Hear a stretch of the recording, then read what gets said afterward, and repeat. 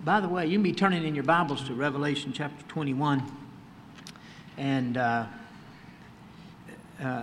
want to share with you, we had a fundraiser for Emerson Cates, who is the 6-year-old with cancer, a member of our church, the family. And I don't think we've ever given you the total that we raised in the fundraiser. And also some people just gave offerings. Anyway, that total amount was $6,600. So thank you to everyone who participated in that and you gave, and his ministry who cooked all the food and everything. Thank you so much. We praise the Lord. The Lord is good, isn't He? Now, we've been in a study on the unseen world. We've looked at God Himself. We've looked at angels. Oh, I can't turn too far away from this one. And we've looked at Satan. We've looked at demons. We have looked at then the abodes, the dwelling places that are unseen. We looked at hell and Hades and Tartarus and the abyss. We looked at heaven. And today I'm going to tie up some loose ends about heaven for you, I think.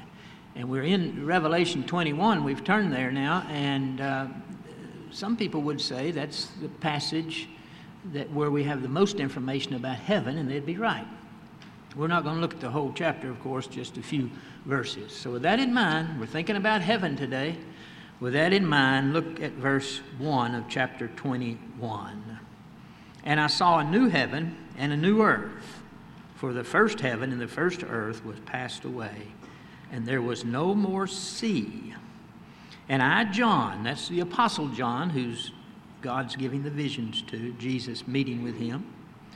And I, John, saw the holy city, New Jerusalem, coming down from God out of heaven, prepared as a bride adorned for her husband. Pray with me, please. Father, thank you for our time together today, for the beautiful singing. Thank you, Lord Jesus, you're our rock and our Redeemer. Thank you that you have cleansed us in your blood so that we know heaven is our home.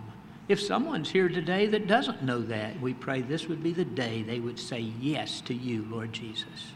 Speak to us now in Christ's name. Amen. Amen. 2 weeks ago on a Sunday, Karen and I, we were not here. Dr. Miller spoke and preached that morning a great message. But we were out of town because it was our 51st wedding anniversary.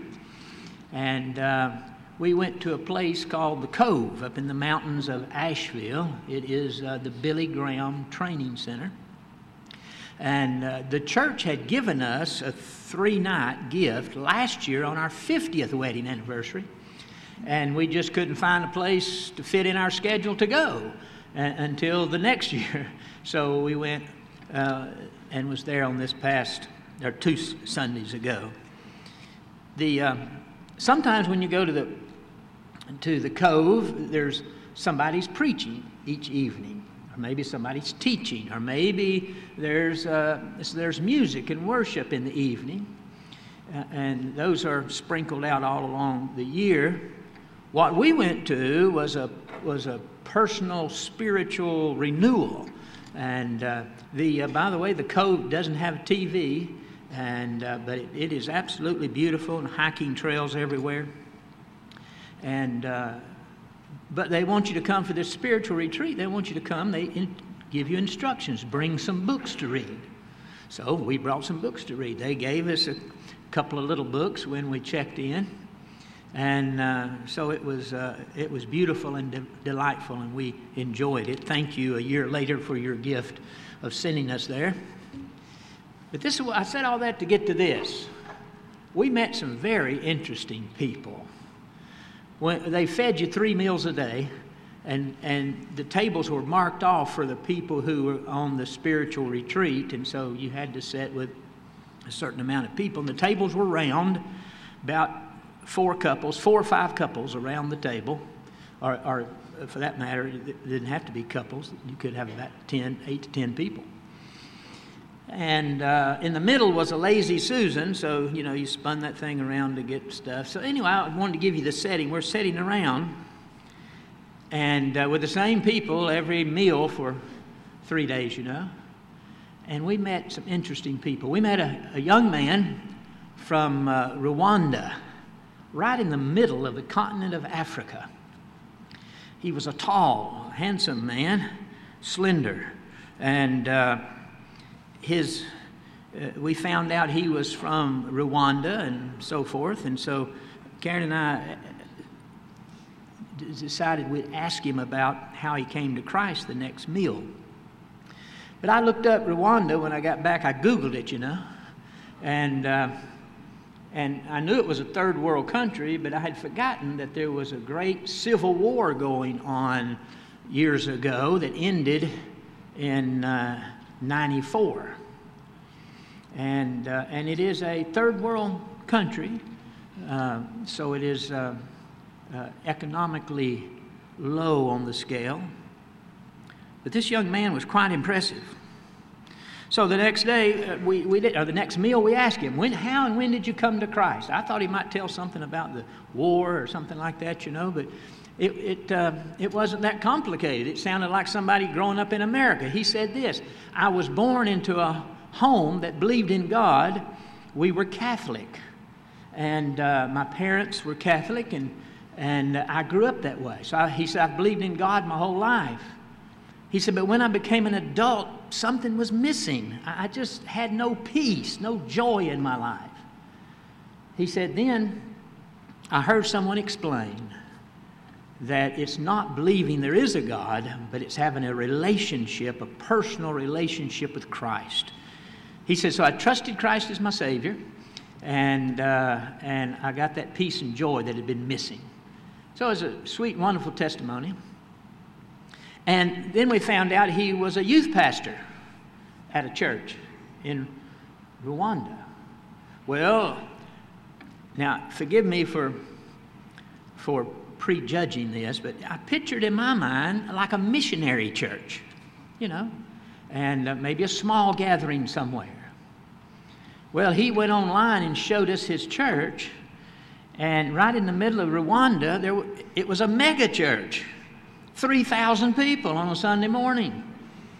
And he wasn't just the youth pastor, he was one of many youth pastors in that ministry. And the clip he showed us, the song they were singing was one of the songs we sing right here in the United States. And we sing it in English, they were singing it in English. Swahili was his first language, but he spoke English well, but he had that wonderful African accent, it's so beautiful. And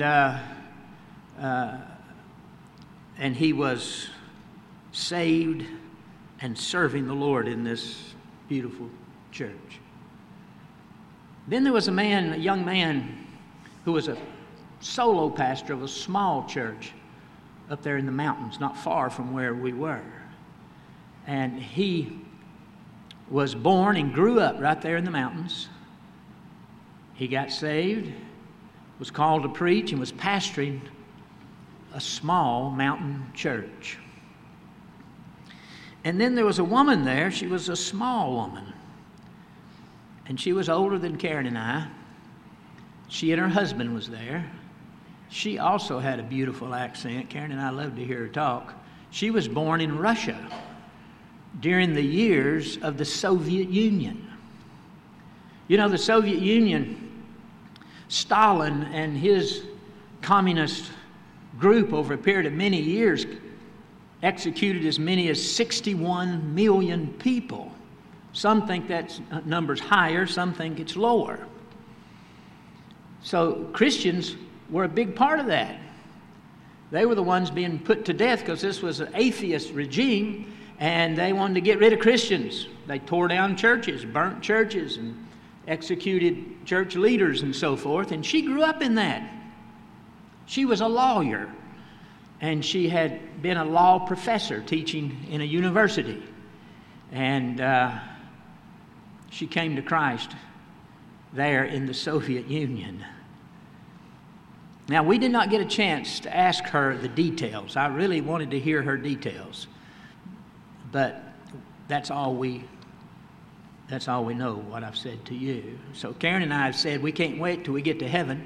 We're going to find this lady, and say, tell us the rest of your story. We want to hear your story, you know. I kind of feel like in heaven, one of the things we'll enjoy doing is listening to each other's stories. How did you meet him? This is the way I met him. And you tell your story. Well, so this woman was very interesting. She and her husband both were serving faithfully in a church. And so, again, all of these saved and serving. And then we met about the sweetest people Karen and I have ever met. And they would have fit in perfect right here at our church. They were Asian. They were from South Korea. And they were a little younger than us, but pretty close to our age. And you may remember that the biggest gathering, the first time there was 1 million people gathered together for a particular event was in Seoul, Korea in 1973 for the Billy Graham Crusade. There was 3 million people that attended in a 5-day period, but at one time, there was 1.1 million people in the service. It was the largest ever in the history of mankind. And that was in Seoul, Korea. This lady sitting next to me was there. She was in that crowd of 1 million people. She was 10 years old. And her mother and father were Christians. And her mother had taken, she and her sister, to hear Billy Graham preach. And she told us they had sack lunches and, you know, they had this and that with them and so forth. They had been, now this couple from South Korea, they lived in Atlanta and had been in the same church 20 years serving the Lord. One more, there was a young woman. She was unmarried and she grew up there in the mountains as well. And she was serving the Lord in a pro-life ministry there in the mountains. So right there at the table, there was people from 4 continents, from Africa, Asia, and Europe, and North America. And we were all sitting there together. And the one thing, we had so many things different about us, but the one thing we had in common was all of us were redeemed by the blood of Christ. One day in heaven, chapter 5 of Revelation says there's going to be a great crowd you can't number from every tribe and nation and tongue, language, that is, people group, and they're going to sing together. And the one thing they'll have in common is they've been redeemed by the blood of Christ. Boy, that's what makes heaven heaven, isn't it? So, they were saved and serving. Well, with that idea of heaven, let's look back at our text. On verse 1, John speaking here, the human author is John, inspired, of course, by the Holy Spirit. And I saw a new heaven and a new earth. This is the 33rd time John had said, I saw, because the Lord Jesus was showing him things that are going to happen in the future. And that's the book of Revelation. It's a book about the future. And Jesus was showing the future to John. And John then wrote down what Jesus told him and showed him. And now you and I can read it ourselves. And so he says, I saw a new heaven and a new earth. For the first heaven and earth was passed away, and there was no more sea. So how does a new heaven and earth tie into heaven, God's abode? Well, let's think about it for a moment. Now, there are 2 different opinions on how we get this new heaven and new earth. The Bible says the first one had passed away, verse 21. In verse 5, by the way, if you got your Bibles open, notice right there in the middle, God speaking from the throne, behold, I make all things new. Some scholars see the earth is renovated by fire, and others see that it is destroyed by fire, and the new heaven and new earth is a totally new creation. Now, you can make an argument for both views. But either view you take, the truth is, one day there's going to be a new heaven and a new earth. And you and I are going to be a part of that. If you're redeemed, you'll be a part of that. And if you look, for instance, in Isaiah 65, there's a reference there to a new heaven and new earth, and it talks about animals. The lion will eat straw like an ox, and the animals, nothing will hurt. In all the animal kingdom, nothing will hurt anybody, or they won't hurt each other. And so in that new heaven and new earth, we know there's going to be animals, and the curse will be lifted, so there is no violence. Only the redeemed are there. People by that time have new glorified bodies, like the body of the Lord Jesus after his resurrection, as we looked at last week. So a new heaven and a new earth. In 2 Peter, we have a passage that talks about that, and it talks about the earth being going through the judgment of fire, and a great sound, a great explosion. And it says, in the midst of that, it says, seeing all this is true, what manner of people should we be, knowing that Jesus is coming back and judgment's coming and so forth? What manner of people we should be. And then it ends with the exhortation, grow in the Lord Jesus Christ. Grow in your knowledge of the Lord Jesus Christ. So a new heaven and a new earth. Then here, the only thing we're told about the new heaven and new earth is there is no sea. Now, it doesn't say there's no water. It doesn't say there's no lakes and streams and rivers and ponds and all of that. It just says no more sea, the oceans. Right now, 3/4 of the Earth's surface is covered by water. So think if the seas were gone right now, think how much more room we'd have, you know? And so on that new heaven and new earth, there's going to be more room. Now, the heaven there is our atmosphere. It's not God's dwelling place. Remember, there are 3 heavens, the Bible tells us. The first heaven is the atmosphere above the earth. The second heaven is space. And the third heaven is God's dwelling place.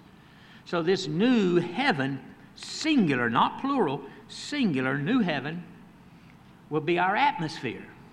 So all of the pollution will be gone, and all of the bad things in the environment are going to be gone, and we'll have a perfect environment. Think of it like this: the Garden of Eden, but instead of one place, all over the earth, a Garden of Eden.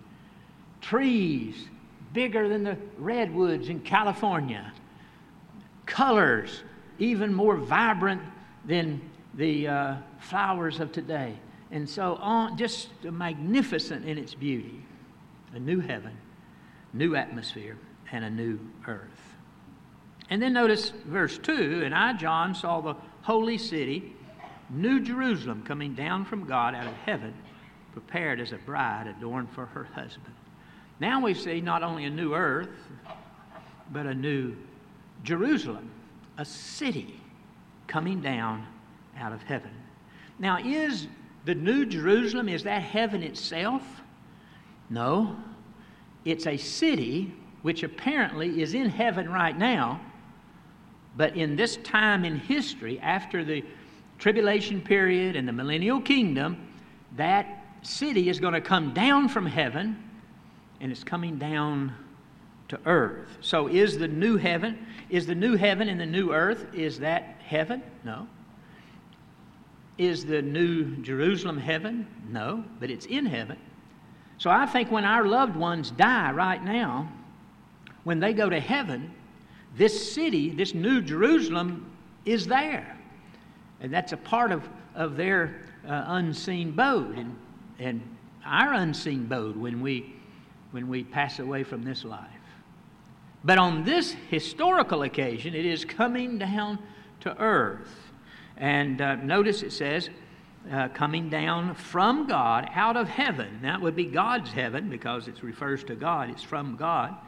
And it's prepared. That is, it's beautiful like a bride. It's something so beautiful it's breathtaking. You know, sometimes a bride with her wedding dress and all of that. When she starts down the aisle, her husband starts to cry, and he's just taken back by her beauty. That's the idea here. You'll be taken back by the great beauty and grandeur of this place. And then, of course, had streets of gold and gates of pearl and all those things, but we're not going to look at those things. We're just looking at these verses. But we're also told the size of this city. Look over, you got your Bibles open, look at verse 16. And the city lieth foursquare, and the length is as large as the breadth. And he measured the city with the reed, 12,000 furlongs. The length of the breadth and the height of it is equal. So here's what we've got. We've got a 12,000 furlongs wide, 12,000 furlongs in its breadth, and then its height is 12,000 furlongs. So it's built like a cube. Some people, scholars, think it's more like a pyramid. Bigger at the bottom, smaller at the top. I kind of lean towards the cube, but we can't know that for sure. Now, how big is 12,000 furlongs? I'm glad you asked that. 12,000 furlongs is 1,500 miles. Now, let's try to get that in our mind. 1,500 miles. How big is that? Look at your screen for a moment. Here's a map of the United States. 1,500 miles would run from the coast of North Carolina back into the center of the United States, just into Colorado. That's 1,500 miles right there. The tip on the right, that's the outer banks of North Carolina. Now it's also that big north to south. And so from north to south, from Canada to the tip of Texas is 1,600 miles. So if you take away just 100 miles, so you see my points don't go all the way to the end, you got 1,500 miles. That's how big this city is. Can you imagine? And so it would cover a piece of land. It would make a footprint the size, 2/3 or better the size of the United States. Now that's a big city. Just right there where that pointer that's pointing to the right is North Carolina. In North Carolina, there are 773 cities. Can you imagine how many cities are in all of that area right there? That's a huge city, isn't it? No wonder you'd be impressed with it coming down out of heaven. And so you get a little bit of an idea of the size. Now, it is a cube. Here's the earth. By the way, you can see there how much water covers the earth. Again, 3/4 of the earth is covered by water. That will not be so when in the new earth. But this would be the size of that as a cube coming down. Notice it in the screen there. Again, I'm putting it over the United States just so we know, because that helps us to see the size of it. So think of the bottom size. What's all that space up top? I don't know. Maybe there's like a skyscraper. Maybe there's 1,500 floors. And all of them is a mile high. Our atmosphere, before you get to space, is only 450 miles. You could have 3 stories and with a full atmosphere like we have in the world today. In this city, there's the river of God, the stream, the trees, and so forth. In this city, and also, of course, on the new heaven and the new earth. So this is huge. So we have then this new Jerusalem coming down, prepared as a bride adorned for her husband. It's going to be something quite beautiful. By the way, I don't want to exclude Old Testament saints from that analogy of a bride and a groom. It's used often of New Testament believers in Christ, but in the Old Testament it's used of Jehovah and the saved, the Old Testament saints. And so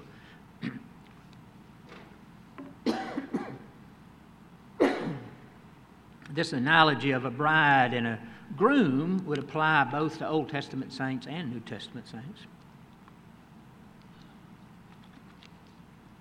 Now, let's pick it up in verse 3, and I've got to move quickly here. Very quickly, by the way. You got to start listening faster, okay? Here we go, verse 3. And I heard a great voice out of heaven. By the way, great voice, that's the 22nd time we've heard that term in the book of Revelation, because God is speaking and sharing things with John. But this is the last time we hear it, the last of the 22 times, because this is his final revelation before God closes his book. And so he says, and I heard with a great voice out of heaven saying, behold, the tabernacle. The word tabernacle means dwelling place, or it really means home or house, home. The home of God is with men, and he will dwell with them, and they shall be his people, and God himself shall be with them and be their God. Wow. Isn't that beautiful? We're going to the Father's house, amen? And it's going to be glorious.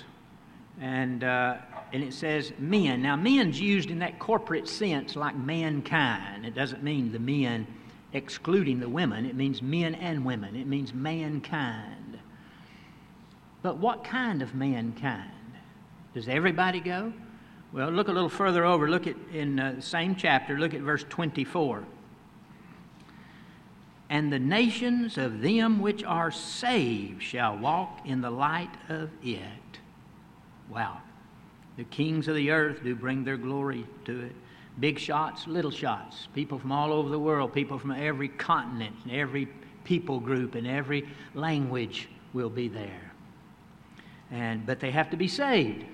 Remember that group earlier was singing, we are redeemed by the blood of the Lamb. So that's the people. Look at verse 4. And God shall wipe away all tears from their eyes, and there shall be no more death, neither sorrow nor crying, neither shall there be any more pain, for the former things are passed away.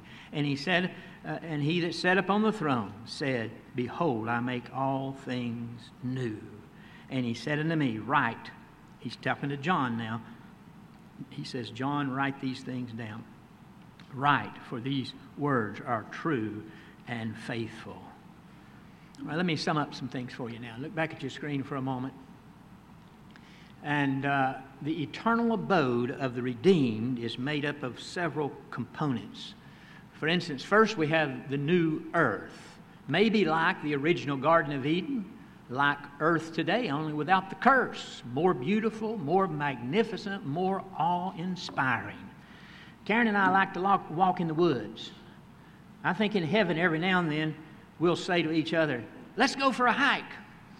And we'll go out hiking across this beautiful new earth, and it'll be glorious. Usually if I walk for about an hour, I have to come back and take a nap. Any of you like that? You know what I mean? But with that new glorified body, we can just walk. We can walk 2 or 3 days, and we can say, hey, you ready to go back? No, let's walk another 2 or 3 days. Let's go. And you can explore the new earth. Heaven's not going to be a boring place, an indiscriminate place of spirits flitting around and all of that. It's a real place with real people, and we'll have a real body by this time. Be glorious.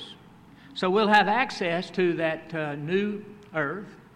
We'll have access to the New Jerusalem, that big city that's coming down. By the way, I kept showing it on the United States because it just helped us see the size. But if there's any particular place on earth, it's probably over Jerusalem.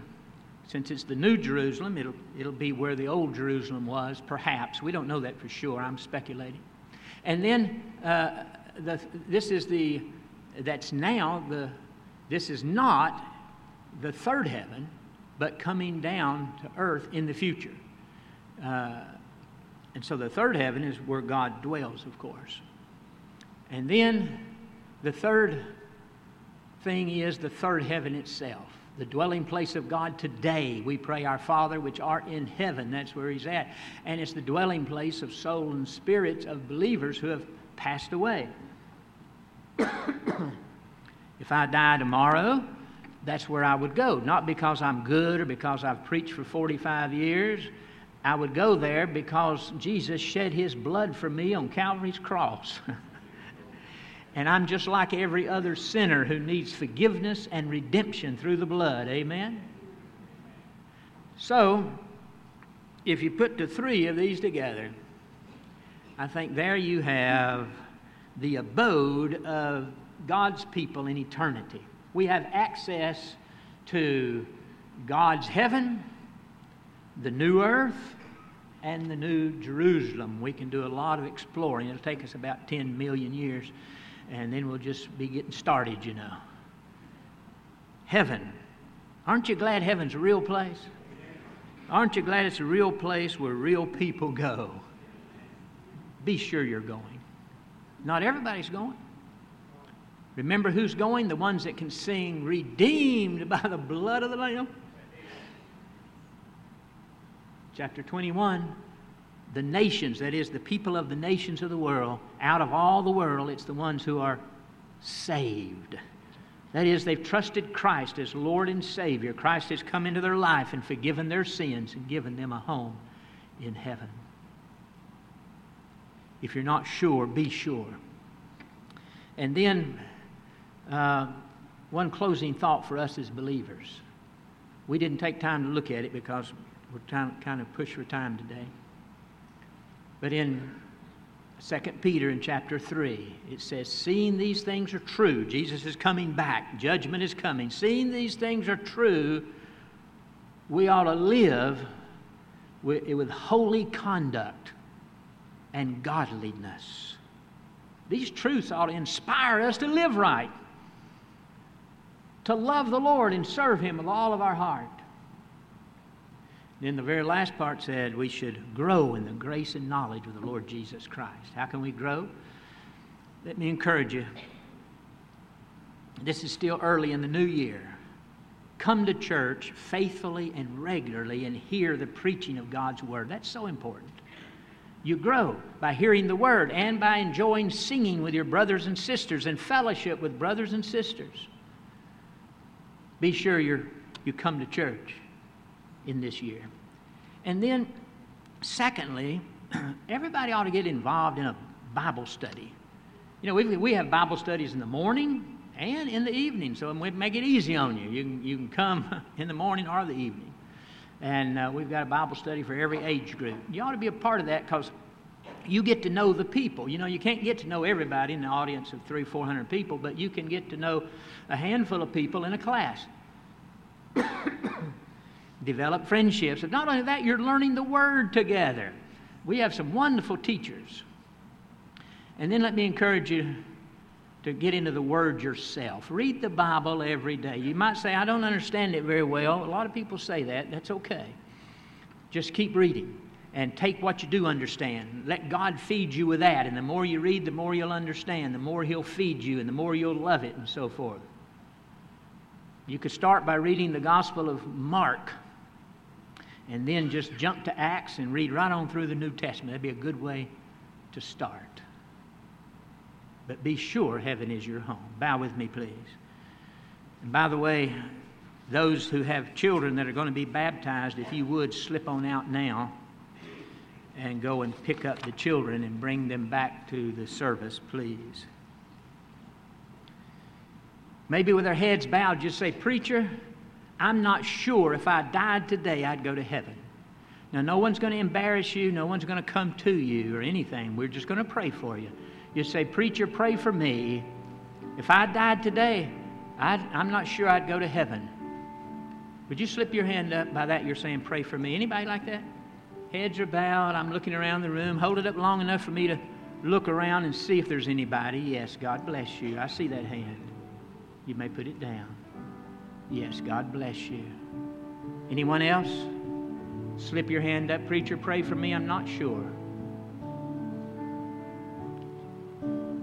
All right. I wonder, with our heads still bowed, how many would say, Preacher, I do want to grow this year. I want to grow in a holy conduct and in godliness.